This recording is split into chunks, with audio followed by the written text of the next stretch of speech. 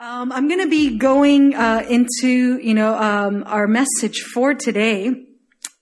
But one thing that I do want to mention, and this is as housekeeping of sorts, and I haven't really addressed this within our community in an explicit way from our pulpit.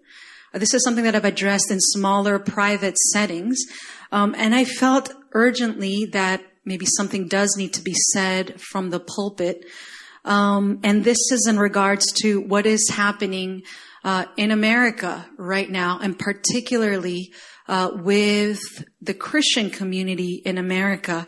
If you've been following the news right now, there is much controversy, and there is a lot that is happening surrounding, the previous elections that happened in November, and now this upcoming presidential inauguration day that is coming up this week.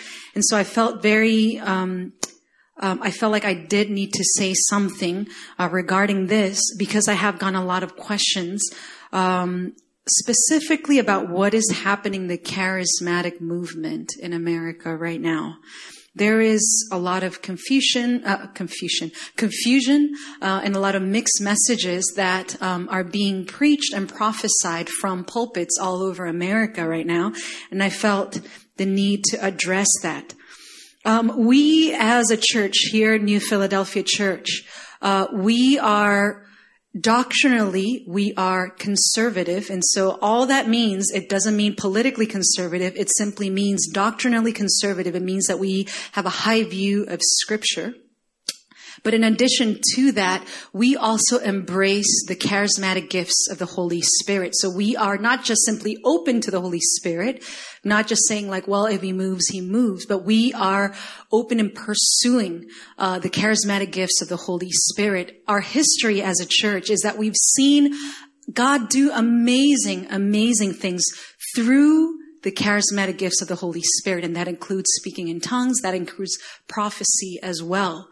Now, I need to make very, very clear that we as a church, although we do embrace the prophetic gifting, we also have very important guidelines and safeguards when we approach the prophetic. And so I felt like I do need to reinforce these things at this time. When it comes to the prophetic, we're very vigilant in making sure that whatever is prophesied, it lines up with Scripture. And so we don't say that, just because somebody is gifted in prophecy, their word, when it's placed side by side with Scripture, if there is a discrepancy, that will give the person prophesying the benefit of doubt. That's not what we say. We always say that every prophecy, needs to be weighed against Scripture. And when there is, when there's misalignment there, Scripture always wins. Scripture always has the final word. And so we're very clear on that. We do not compromise Scripture when it comes to prophetic words, no matter how gifted. And this is the reason why we know that in this lifetime, and on this side of eternity, no matter how gifted someone is, we prophesy in part. We don't prophesy fully. We don't prophesy in perfection. We prophesy in part because we see in part. And so we are very vigilant that when there is a discrepancy, that Scripture always has the final word. So we prophesy with great humility. We don't do it from a place of arrogance.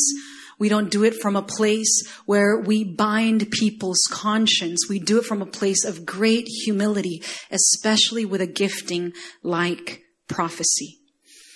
We also make sure that we distinguish very clearly what is a gift of the Spirit and what is the fruit of the Spirit.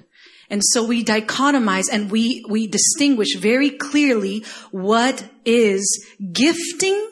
So the gifts of the Spirit, what is gifting and what is character, the fruit of the Spirit. Those two things aren't the same. And someone can have very high gifting, very developed gifting that does not equate very developed character. And so we do make those things very, very clear, because often when we see somebody, especially from a platform, when we do see somebody who's very gifted, in our hearts and in our minds, often we equate that with maturity, we equate that with character in God, and those things are not the same.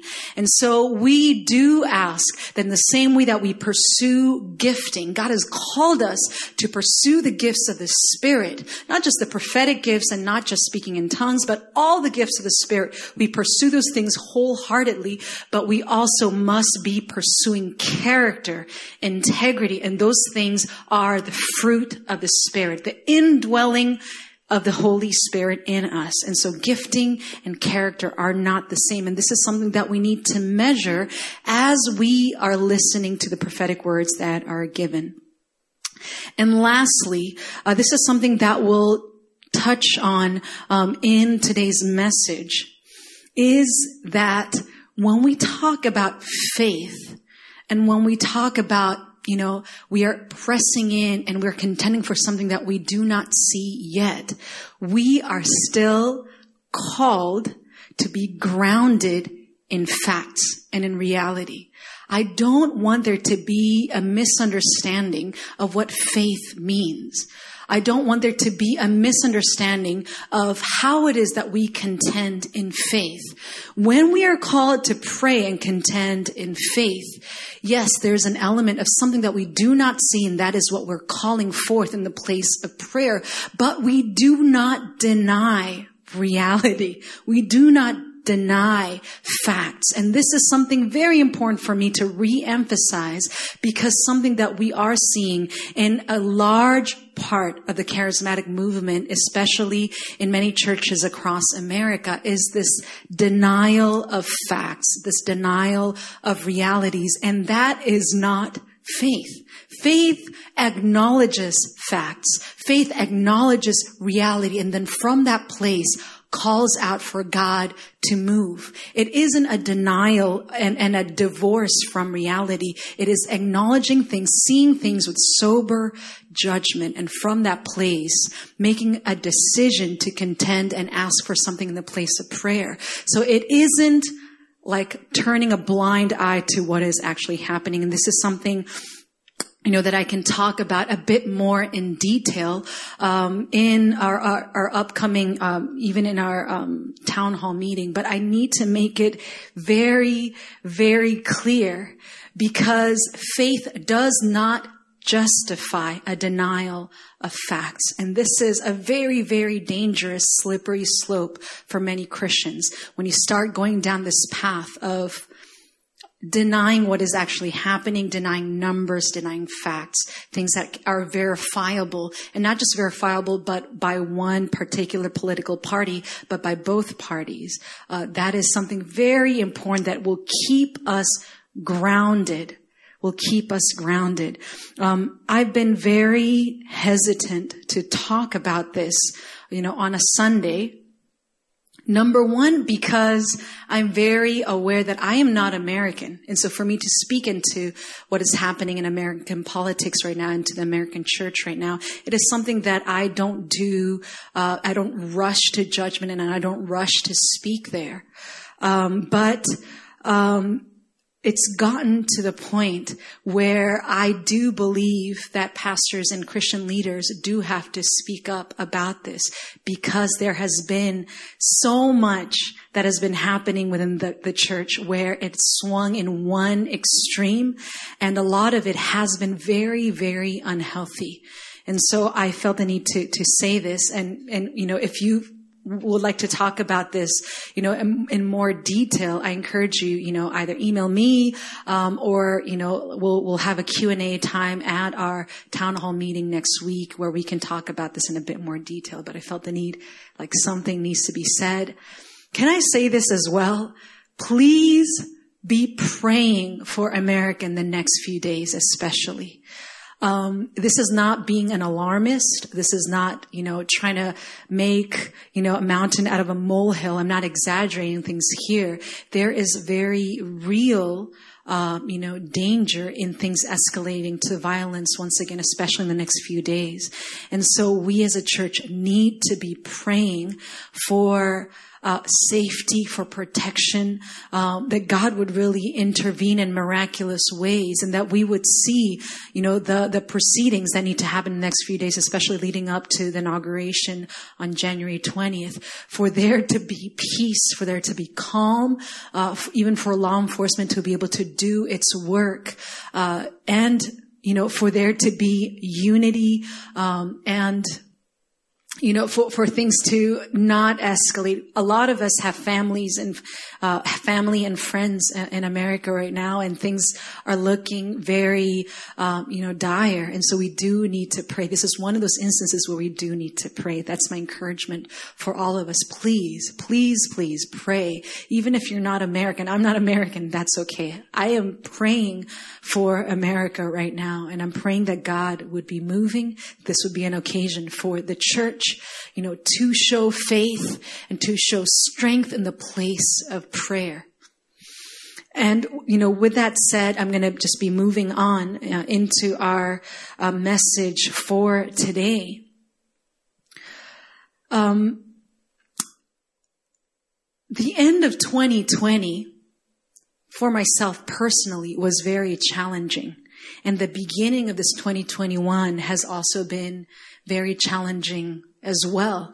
I was showing some memes, a couple of weeks ago about how we feel like as soon as January 1st hits, that the year 2021, it's going to be, a dramatic change from what's been going on the last year. And that's just not the case. We are still dealing with a lot of the consequences and a lot of the repercussions of things that were happening last year. And so this beginning of 2021, if I can be very honest, for me personally, it's been very challenging. There's usually an ease for me in the place of prayer, in the place of worship, and even in reading the word. And there's usually a clarity and an ease in processing and journaling and in planning for the year ahead. But for some reason, the start of this year, 2021, has not felt like that for me, just simply to be honest. I feel personally like I've been very restless. I haven't felt like the ease that I normally feel when I go into the place of prayer, in the place of worship, in the place of reading the word.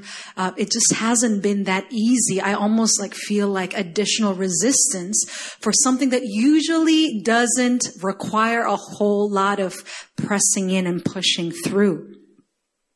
This beginning of the year has been very out of the ordinary for me in many ways. But one thing that this has encouraged me to do, is to not just be okay with it. To not feel like, these are the cards that I've been dealt. This is just the way that it's going to be. And I guess the beginning of the year 2021 is going to be difficult for me. It has been a great reminder that I cannot just be okay with what I'm given and what I'm handed, but I'm also called to press in. I'm also called to contend. And so today's message is titled, Take a Stand. Take your stand. Take your stand. This beginning of the year, for me, it isn't just about planning for what kind of year I want to have, what are the things that I want to accomplish, but also it means that from the beginning of the year, I can make a conscious decision on how I'm going to equip and prepare myself for the year. It doesn't mean that that I'm going to be unhappy, that I'm going to be dissatisfied, but I'm going to know that God has given me provision and God has given me an invitation for me to take a stand. And so I'm going to be preaching from Ephesians chapter 6 today. Ephesians chapter 6, and I'm going to be starting from verse 10 all the way to verse 18. Ephesians chapter 6, verses 10 through 18. If you have your Bibles, I encourage you to open it up to Ephesians chapter 6. And for those who don't have your Bibles with you, I'm going to have slides up for you as well. So Ephesians chapter 6, starting from verse 10. It reads this way. Finally, be strong in the Lord and his mighty power. Put on the full armor of God so that you can take your stand against the devil's schemes. For our struggle is not against flesh and blood, but against the rulers, against the authorities, against the powers of this dark world, and against the spiritual forces of evil in the heavenly realms. Therefore, put on the full armor of God, so that when the day of evil comes, you may be able to stand your ground. And after you have done everything, to stand. Stand firm then, with a belt of truth buckled around your waist, with a breastplate of righteousness in place, and with your feet fitted with a readiness that comes from the gospel of peace. In addition to all this, take up the shield of faith, with which you can extinguish all the flaming arrows of the evil one. Take the helmet of salvation and the sword of the Spirit, which is the word of God. And pray in the Spirit on all occasions, with all kinds of prayers and requests. With this in mind, be alert and always keep on praying for all the saints. This is the word of the Lord. Now, this is the wonderful thing about the word of God and about the gospel that we are called to believe in. The gospel reveals our desperate need for God. It doesn't make any apologies for that. It tells us that we are lost without God. We are hopeless in our fallen state. We are unable to save ourselves. It is very blunt in that regard. The gospel doesn't allow us to take any pride or any credit in what we are able to do for ourselves. But at the same time, it does not give us room for self-pity, and it does not allow us to justify our faults either. The gospel very bluntly accounts for our bankrupt morality, our bankrupt souls, our bankrupt efforts, but it does not leave us in a place of hopelessness. It preaches to us that there is a hope that is greater, a strength that is greater, a peace that is greater. It gives us hope and provision for us to find victory. It gives us hope and provision to know that although we are fallen, we are not left there, but God gives us an avenue for grace and for mercy. So in the last year, many of us have gone through this season where we see more clearly than ever before that our faults, our weaknesses, our shortcomings, they are more and more on the surface and harder to deny. Many of us have seen just how weak our self-discipline is this past year, and I include myself there. You know, I had this idea that, yes, COVID or no COVID, quarantine or no quarantine, like I am a certain kind of person and my spirituality looks like this way. My maturity and my discipline is at a certain level. And this last year was just a very rude awakening in many ways, where I realized, wow, I'm not where I thought I was. I am not as strong as I thought I was. I'm not as disciplined as I thought I was. And so this last year, there was a lot of exposing what's always been there.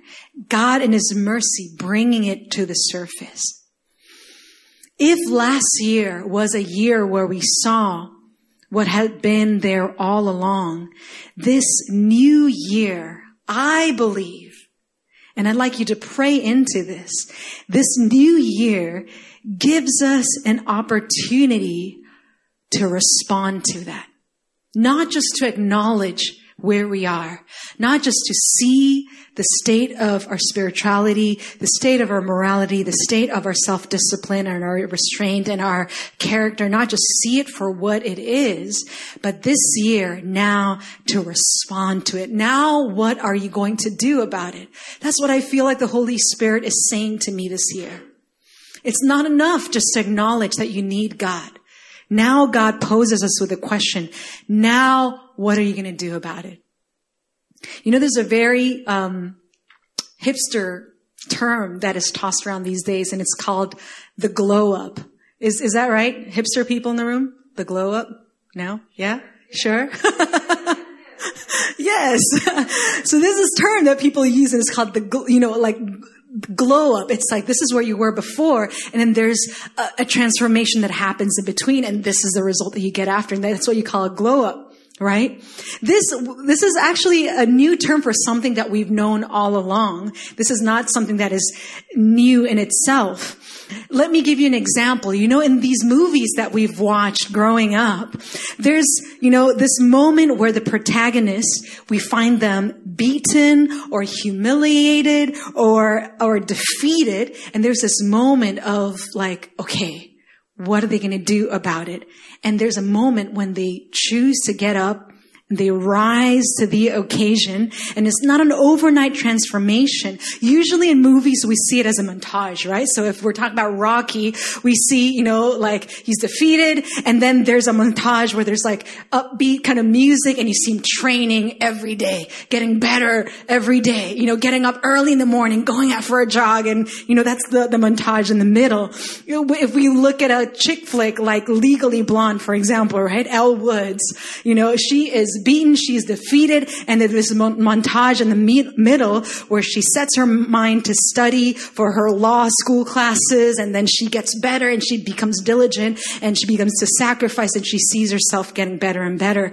In a movie like Iron Man, for example, Tony Stark, there's this moment where, you hear the music coming in and he's like hammering away at a prototype of, his Iron Man suit, all of that. There's this moment of glow up, this moment of transformation where the protagonist responds to a challenge. They take it on, head on. They don't evade it. They don't sidestep the challenge. It's an invitation and a call to go through the challenge and to make it out on the other side as a different person. That is the glow up. That's not just something that we see in movies. That's something that we also experience in our own lives. And so here is my encouragement to you for this year 2021. If you haven't thought through and prayed into this year, this is my encouragement to you. Could this be a year of a spiritual glow up for you?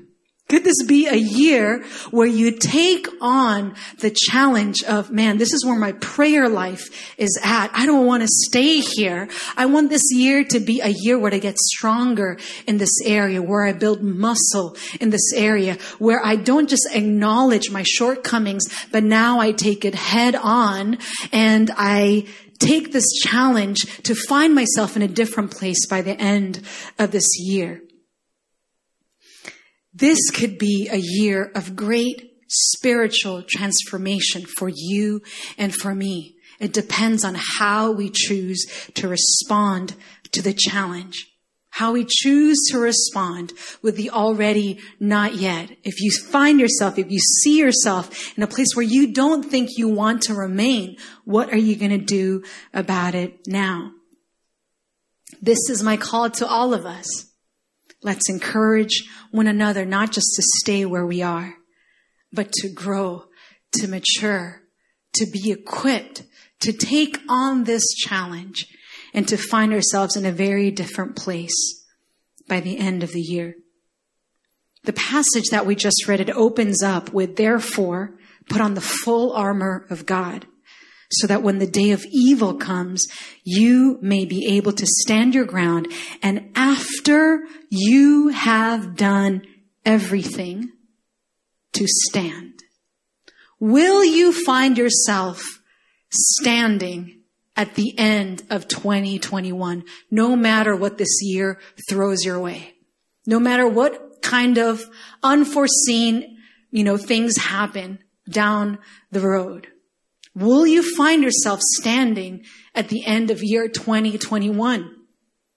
Will you have done everything and find yourself standing? Or will you find yourself defeated, more discouraged than ever before at the end of this year? Where do you want to be at the end of this year? Again, this is where the Word of God is so comprehensive in its span. It doesn't just simply say, hey, we're hopeless without God, but it also gives us the resources to respond to the challenge. It just doesn't leave us room for self-pity. It doesn't leave us room for remaining in a place of defeat. It says, yes, you're hopeless without God, but now that you have God, there is hope for you. There's a future for you. There's plans and a purpose for you. That is the beauty of being a born-again believer, where you don't get to stay in a place of defeat, but you get to rise up in the power of the Holy Spirit, partner with the work that He is doing in you to sanctify you and to equip you and to be able to take on challenges with the help of the Holy Spirit. And so I want to talk about this tool that God has given us in the Spirit that Ephesians 6 talks about, and that is the armor of God. We're going to start with the first part of the armor. We're just going to go bit by bit through the armor of God. It first says, stand firm then with the belt of truth buckled around your waist. The belt of truth buckled around your waist. This translation, it is somewhat misleading in giving us an incomplete picture of what it means. The translation, it makes our understanding of what a belt is, right? It's just something that sometimes is decorative and often it just holds up your pants, basically. That's the only function that it has. But when we talk about this belt that soldiers would use back in the day, it's not a decorative item. And it's not even just to hold up your pants. It actually has many different functions that we miss out when we just simply think about it as a belt. This belt is actually more accurately translated as girdle. It is something that envelops your entire midsection, your entire mid area, and it is what holds everything else in place. It's going to have your sheath for your sword, and it's also going to keep even your breastplate in place. Everything hangs on this one item that is going to hold everything fast, everything firm around your body. It's not just, something to hold up your pants again. It's something that's going to hold the rest of the armor in place. It is also something that would give you dexterity and it would allow you for movement. In a place of battle, this is essential. If the girdle isn't put in place and if it isn't firmly placed, if it isn't firmly fastened, then you are actually unable to move forward, unable to defend yourself, unable to follow orders. And that happens when this girdle isn't firmly fastened around you. So this is more than just something that just goes around your waist. This is something that holds everything else in place. One other thing that this verse is a bit misleading in the way that it's translated is that it makes it sound very passive. It says, the belt of truth is fastened around you. But actually in the original translation, it is actually an imperative. It's a very active thing. It actually translates to gird your loins. That's what it means. That's the original translation. So it's not just like find that this is in place. It's actually make sure you do this. Make sure that this is fastened around you. Gird your loins. It's actually very active and very imperative in the way that it is said in the original language. It allows you for agility, for movement. It holds your breastplate in place, allows you to move. It holds the sheath of your sword. It protects your vital organs. All of that just based on this one item that is fastened around you. Second thing about this piece of armor is that it's not, sometimes when we translate this in our minds, what does it mean to have a belt of truth fastened around your waist? It's not just the truth, which is the word of God, right? The word of God is the truth. But actually in the original language, it doesn't have that article. It's intentionally left in a very general way in saying that it's not just referring to the word of God, but it's actually talking about truth. Even in a non-Christian way, what truth means. What is truth? What is truthfulness? It's talking about that. And this is so important to re-emphasize today when everybody has their own version of truth. Everybody gets, to define their own reality. And the Word of God doesn't allow for that. It says that there is a truth. There is the truth, and that we need to be so firmly fastened around that. We need to be so grounded in this truth that everything else will remain intact because of this. This is why it's so important for us to have sober judgment as Christians, where if anybody were to be prone to speculation or conspiracy theories, all of these things, it should be least of all Christians, because Christians have this belt of truth fastened around their waist. It is not just truth in the sense of the word. It's also about truth in the sense of fact, of reality, what's out there as well. So this is why it's so important for us to not yield to much of where contemporary thought leads us to, where we get to define our own truth. We don't have that luxury. There is a truth, and we need to be very firmly planted in that. This is also why it's so important to hold fast to the value of truthfulness, that we as people aren't just grounded in truth, and we're not just grounded in the truth of the word, but we also have as character truthfulness, where we are known to be truthful people. This means that integrity and character, it matters immensely. The Word of God doesn't allow us to bend the rules here and there. It calls us to be truthful people, and everything else will be anchored. Everything else will be dependent on that piece of armor. And so this is my exhortation to all of us. We as people are called to be grounded in the truth of the word. We're called to be sober in judgment when it comes to truth, when it comes to not yielding just to whims or even to, the way that things are portrayed in media. We're called to be grounded in truth. And lastly, that we're called to be truthful people, people that will not bend or compromise their character according to what would be beneficial to us in the moment. We're called to be truthful people. That is what it means to have this belt of truth fastened around our waist. Second, we talk about the breastplate of righteousness. We have the breastplate of righteousness in place. The most important thing about this breastplate of righteousness is that it's going to protect us when it comes to the attacks of the enemy. We need to be people of righteousness. And that's the beauty of the gospel, that it endows us with righteousness that is not birthed of our own merit, that is not earned by our own efforts, but is freely given through grace in Christ Jesus our Lord.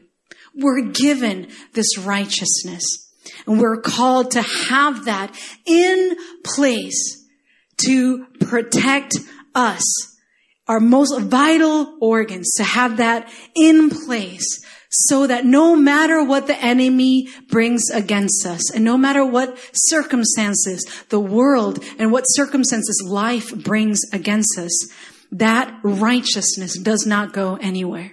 That righteousness needs to be in place. Sometimes this can be an area that we compromise ourselves in, where we feel like this is something that, we may or may not have, and this is something that we can, where there can be mixture in. But the Bible calls us to have this breastplate of righteousness in place at all times. Can I tell you, you cannot make it through 2021 with all the shakings that are going on, with all the temptations for us to compromise our integrity, with all the different things that seem to be shaking all around us. You cannot make it through this year without that breastplate of righteousness in place. Next, our feet fitted with the readiness that comes from the gospel of peace. Our feet fitted with the readiness that comes from the gospel of peace. This gospel that we believe in, it's not just something that we intellectually assent to. It's not just an idea that we have up in our heads or theological construct that we have in our head. It calls us to action. It's not just a philosophy that we have in our minds. It calls us to action. It has ramifications. It has applications. The gospel of peace calls us to act differently as people. It calls us to respond differently as people, because we are people that where our feet, where our actions, where our response, our behavior, it has been forever changed by this gospel of peace. We are called to be different from the world. We're called to be different from people who do not have this gospel. People who do not know a forgiving God cannot forgive. People who do not know a loving God cannot truly love. And in the same way, people who have been forgiven much are able to love much because we've been loved first. This is the gospel of peace that we've been given as a gift, and we are called to respond from this place of knowing that the gospel has changed everything about us. It's not just a gospel that has changed the way that we think or the reality that we adhere to or the fact that we have the Bible, for us to look to measure ourselves against. We are called to be a people who act differently, who respond differently because of this gospel. One of the incredibly discouraging things that I often find in myself is when I'm unable to be different from the world, when my response, when my words, when my actions are no different than the world. That tells me that I don't have the gospel of peace fully in me. And I am responding not from a place where my feet are fitted with the readiness that comes from the gospel of peace. I'm reacting and I'm behaving from a very different place. And this is my prayer, that the Holy Spirit would lead me to that place where my feet are fitted with this readiness that only comes from the gospel of peace. When the gospel has made its way through my heart, through my thoughts, through my reactions, through my plans, through my priorities, it has infiltrated every part of me. And now my response comes from that place where it's evident that I'm not someone who is of the world, but I am in the world, called to work out, called to walk out this gospel of peace. May we be a people that respond in this way, especially with the challenges that come our way. You know that the world isn't watching the church mostly when things are good. The world is watching for the church's response, especially when things are difficult. When things are called to question, when things are inconvenient, when things require sacrifice and cost, when it calls for integrity and character. The world is waiting to see a different response. And when they don't see that coming from the church, they have every right to believe that there is nothing different about this gospel that the church says they believe in, when our actions don't reflect that.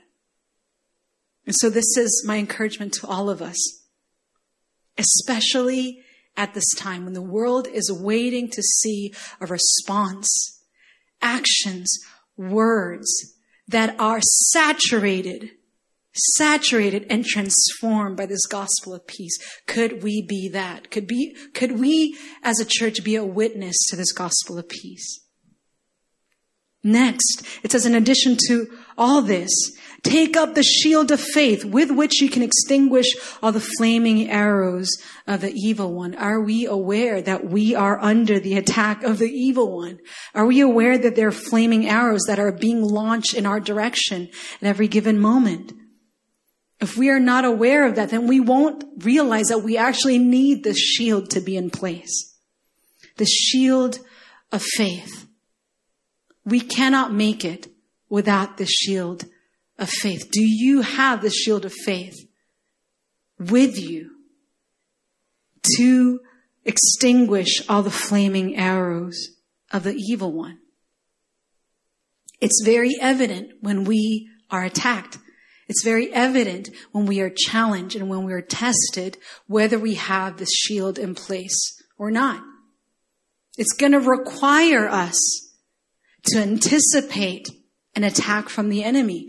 We need to know as believers that the enemy is working overtime to steal our peace, to have us compromise in our values, to have us give in to our temptations, to have us respond in a way that is not godly, to have us yield and succumb to discouragement.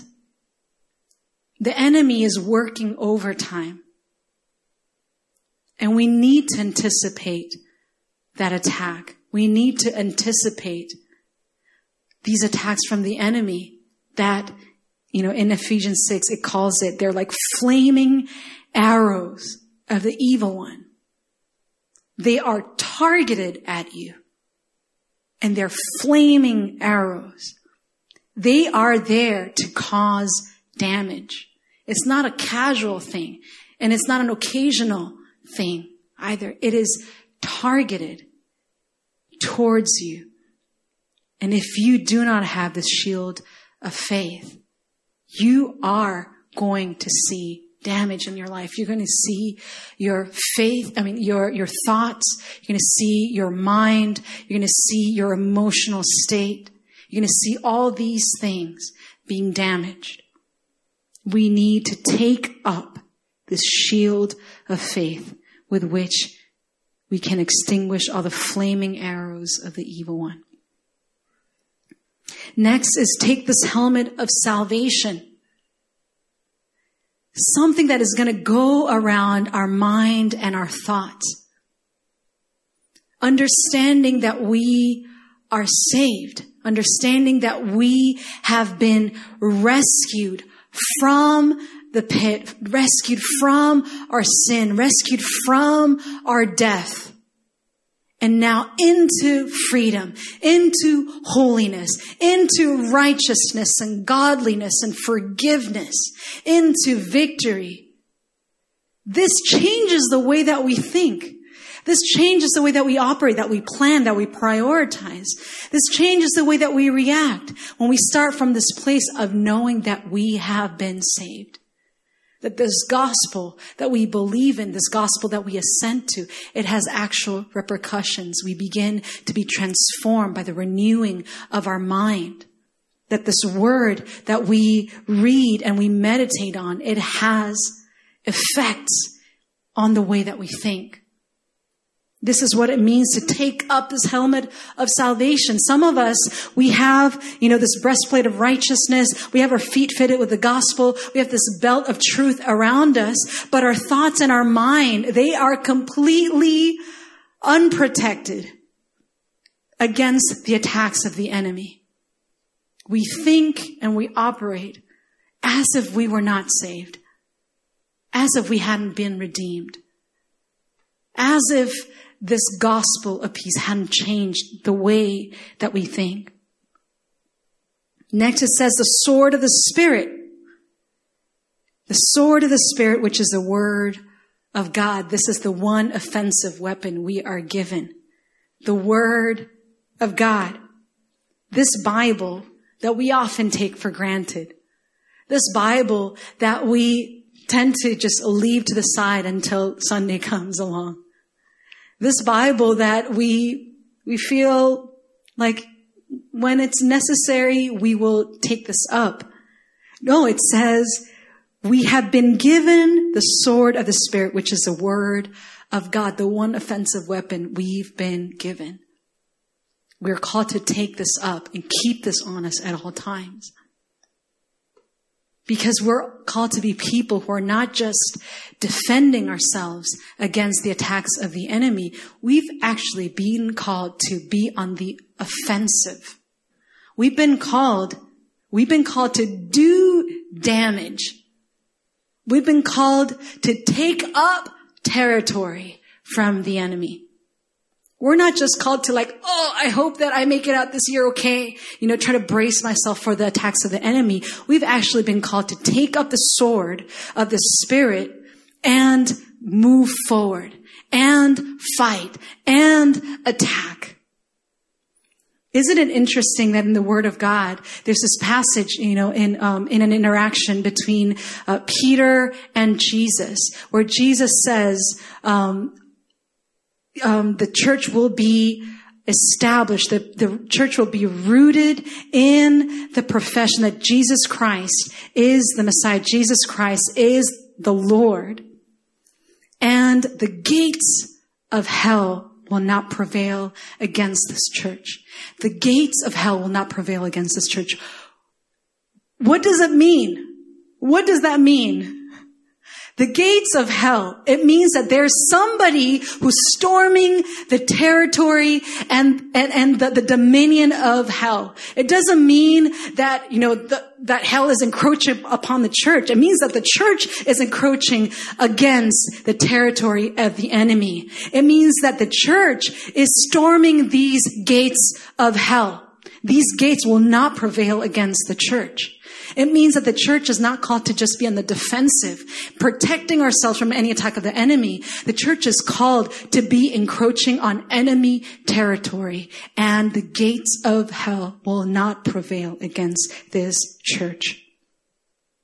That is what it means to be people who've been given an offensive weapon.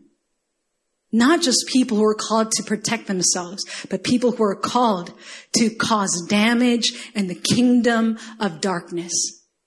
A people who've taken up the sword of the Spirit, which is the word of God. And lastly, we've been called to pray in the Spirit on all occasions.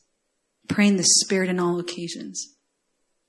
Often when we face difficulty, the first thing that is attacked, the first thing that we put to the side is our prayer life. We are called to pray in the Spirit on all occasions.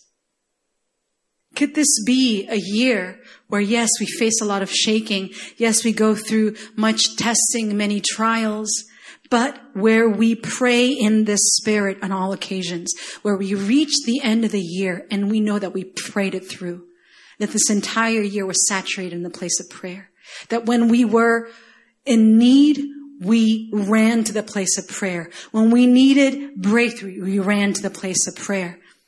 When we saw ourselves at reaching the end of our rope, we went to the place of prayer. When we were filled with thanksgiving, we were in the place of prayer. Could this be a year that we pray in the Spirit on all occasions? So this is my exhortation to all of us. As people who have been saved, as people who have been redeemed, who have been given the living, breathing presence of the Holy Spirit alive in us, we're not just called to make it through the year. We're not just called to take it as it comes and hope for the best. We're people who've been called to equip ourselves, to gird ourselves, to clothe ourselves in the armor of God and to fight. A people who've been called to encroach on enemy territory and to not just barely make it through the year, but actually to have advanced, to have seen God winning this year in all these different areas. This is how I want to spend my year. I want to know that this year I didn't just respond to the attacks of the enemy, but I actually prepared myself for them. That I anticipated these things, and that even in the place where I see my weaknesses and my shortcomings, that I didn't just say, well, I guess that's the way it is. I guess that's the lot that I've been given. I guess that I can't do anything about where I am in the Lord or in my maturity or in my preparation. But I'm someone who actively takes up this armor and prepares myself for this year. And so there's just 3 different things I want to exhort us with. Very practical application. Number 1, be alert. Don't let the battle catch you off guard. Don't think that it's going to be a walk in the park. Anticipate and know that the enemy is encroaching. The enemy is waiting to attack. And be alert. Be alert. It means that you need to examine your thoughts. It means that you need to examine the state of your heart. It means that you don't need to just take things as they come, but you need to be alert, be awake, be prepared. Second is be intentional. Don't just leave it to chance. Don't just hope for the best. Make plans. Set reminders. Make active steps. Take active steps. Be intentional. In the same way that you would be intentional about men. If this year I want to, steward my physical body better, it's not just going to happen by chance. I'm going to take very practical steps, set very practical goals, set very practical safeguards. Ways that I'm going to accomplish this in this year. Do the same with your spirit. Do the same with your spiritual state. Be intentional about it. It's not going to casually happen. Let me give you an example. This past week, I just found myself really fatigued and very tired and very discouraged. And I needed to be intentional about praying over myself this armor of God. I found myself in a place where I know I don't need to be in. And so I had to be intentional. I need to be intentional about reading the word and the place of prayer. I was praying before the Lord. God, I feel like I'm being attacked by the enemy. I feel like I know for sure I'm not where I need to be. And so I put this belt of truth around my waist. I put this breastplate of righteousness I put on the helmet of salvation. I take up the shield of faith. I take up the sword of the Spirit. My feet fitted with the readiness that comes from the gospel of peace. I pray this over myself because I know that it doesn't happen casually. It doesn't happen accidentally. I need to be very intentional about this. So 1, be alert. 2, be intentional. And lastly, be accountable. Be accountable. We need one another. We need help. If I've learned anything the last year, it is I cannot make it alone. I can't. I'm gonna allow discouragement to win. I'm gonna allow fatigue to win. I'm gonna allow just my flesh to win if I do not have brothers and sisters all around me. This is the beautiful thing about this passage, is that something that the English translation doesn't capture is that it's the verbs in the original language. It's distinctively plural. These are plural verbs. And so it doesn't just say, hey, you, individual, stand firm. It says, y'all stand firm. Y'all arm yourselves. Y'all put on that breastplate of righteousness. Y'all fit your feet with the readiness that comes from the gospel of peace. Take up the shield of faith. Take up the sword of the Spirit. Pray at all times. It's talking to a collective. It's talking to a corporate body. It's a corporate exhortation with personal implications. In the last months, both because of the cumulative effects of, social distancing and the restrictions and also the inherent challenges of the season, I've come away with an even greater awareness of just how important the body is. I cannot make it through this year without the body of Christ. I cannot make it through without my brothers and my sisters. Even this past week, I had to pick up the phone and I had to call brothers and sisters for encouragement and for prayer. I cannot make it without my brothers and my sisters. I need encouragement. I need company. I need inspiration. I need challenge. In the same way that I need these things, I also need to offer these things up to the body of Christ. I know that I need to offer encouragement. I need to offer company. I need to offer inspiration, offer challenge. I need you and you need me. We are one body and we cannot make it through without one another. We need one another. And this is the beautiful thing about this passage. It says it's not sufficient just for me to have this breastplate of righteousness and this helmet of salvation. We all need to have this. We all need to be equipped. We all need to be prepared. We all need to be alert and intentional and accountable. And this is how the kingdom of God advances. And it's not sufficient that just a pastor or just an individual, has these things in place. We all need it for the kingdom of God to continue to advance. We all need it for us to make it through this year. And so I'm going to invite up, Brian, as he leads us in a place of worship.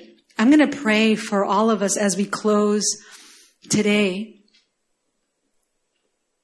I've been talking with different people in the past week. And the sense that I get, and I could be wrong, this is an overgeneralization. But a lot of people, feel like dry, or they're not connecting with the Lord, or something about things feels off. And I need encouragement and I need help. So I'm going to ask us just to end today's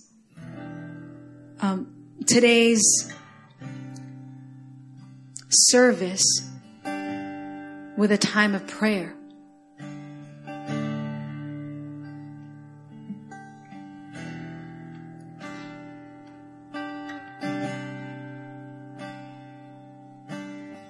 For those of us who feel unseen, who feel alone or isolated, this is what the word of the Lord says. Why do you say, O Jacob, or complain, O Israel, my way is hidden from the Lord, my cause is disregarded by my God?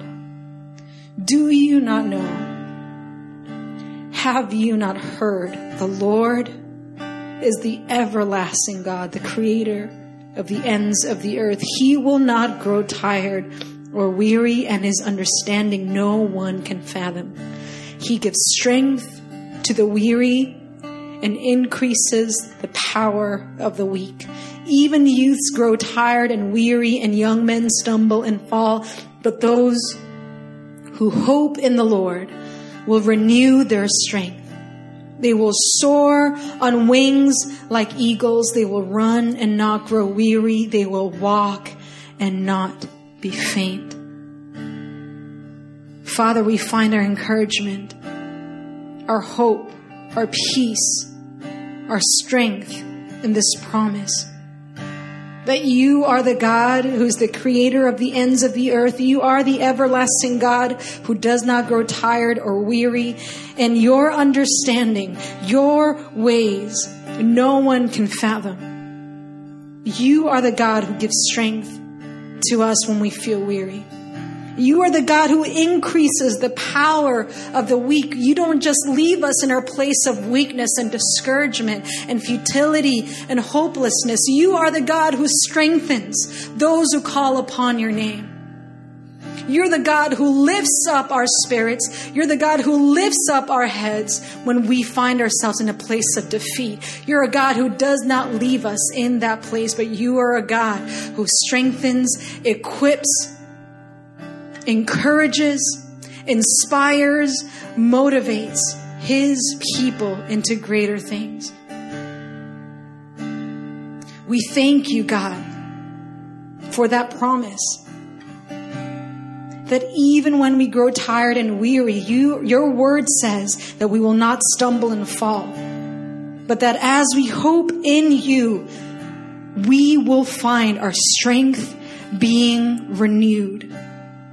We will soar on wings like eagles. We will run and not grow weary. We will walk and not be faint. We stand on this promise today. For those of us who are going through challenge, for those who find ourselves emotionally spent, for those of us who find ourselves in a place of confusion, we hold fast to this word. That you are the God who strengthens the weak. You are the God who strengthens the weak.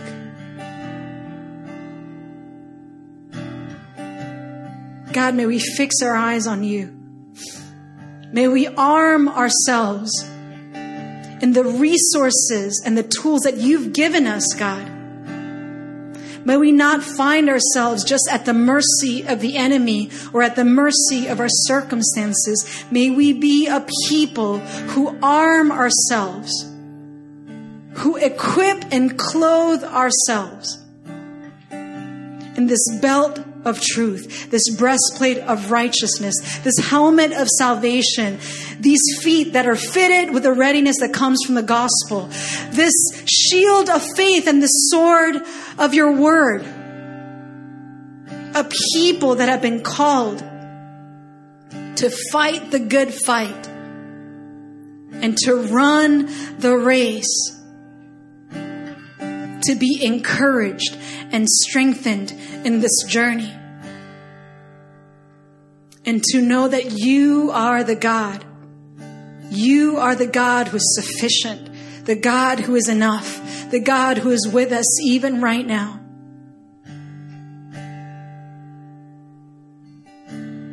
We thank you, Father, for your truth today.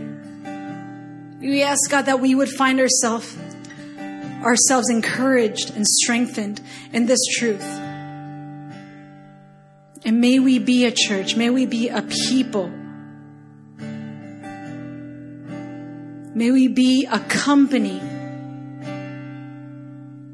of people who storm the gates of hell, a people who advance the kingdom of God, who push back against the darkness, a people that have been saved from death and into your marvelous light. May this be our story and our testimony. May this be the witness and the story of this church. We love you, God. We pray all these things in Jesus' name.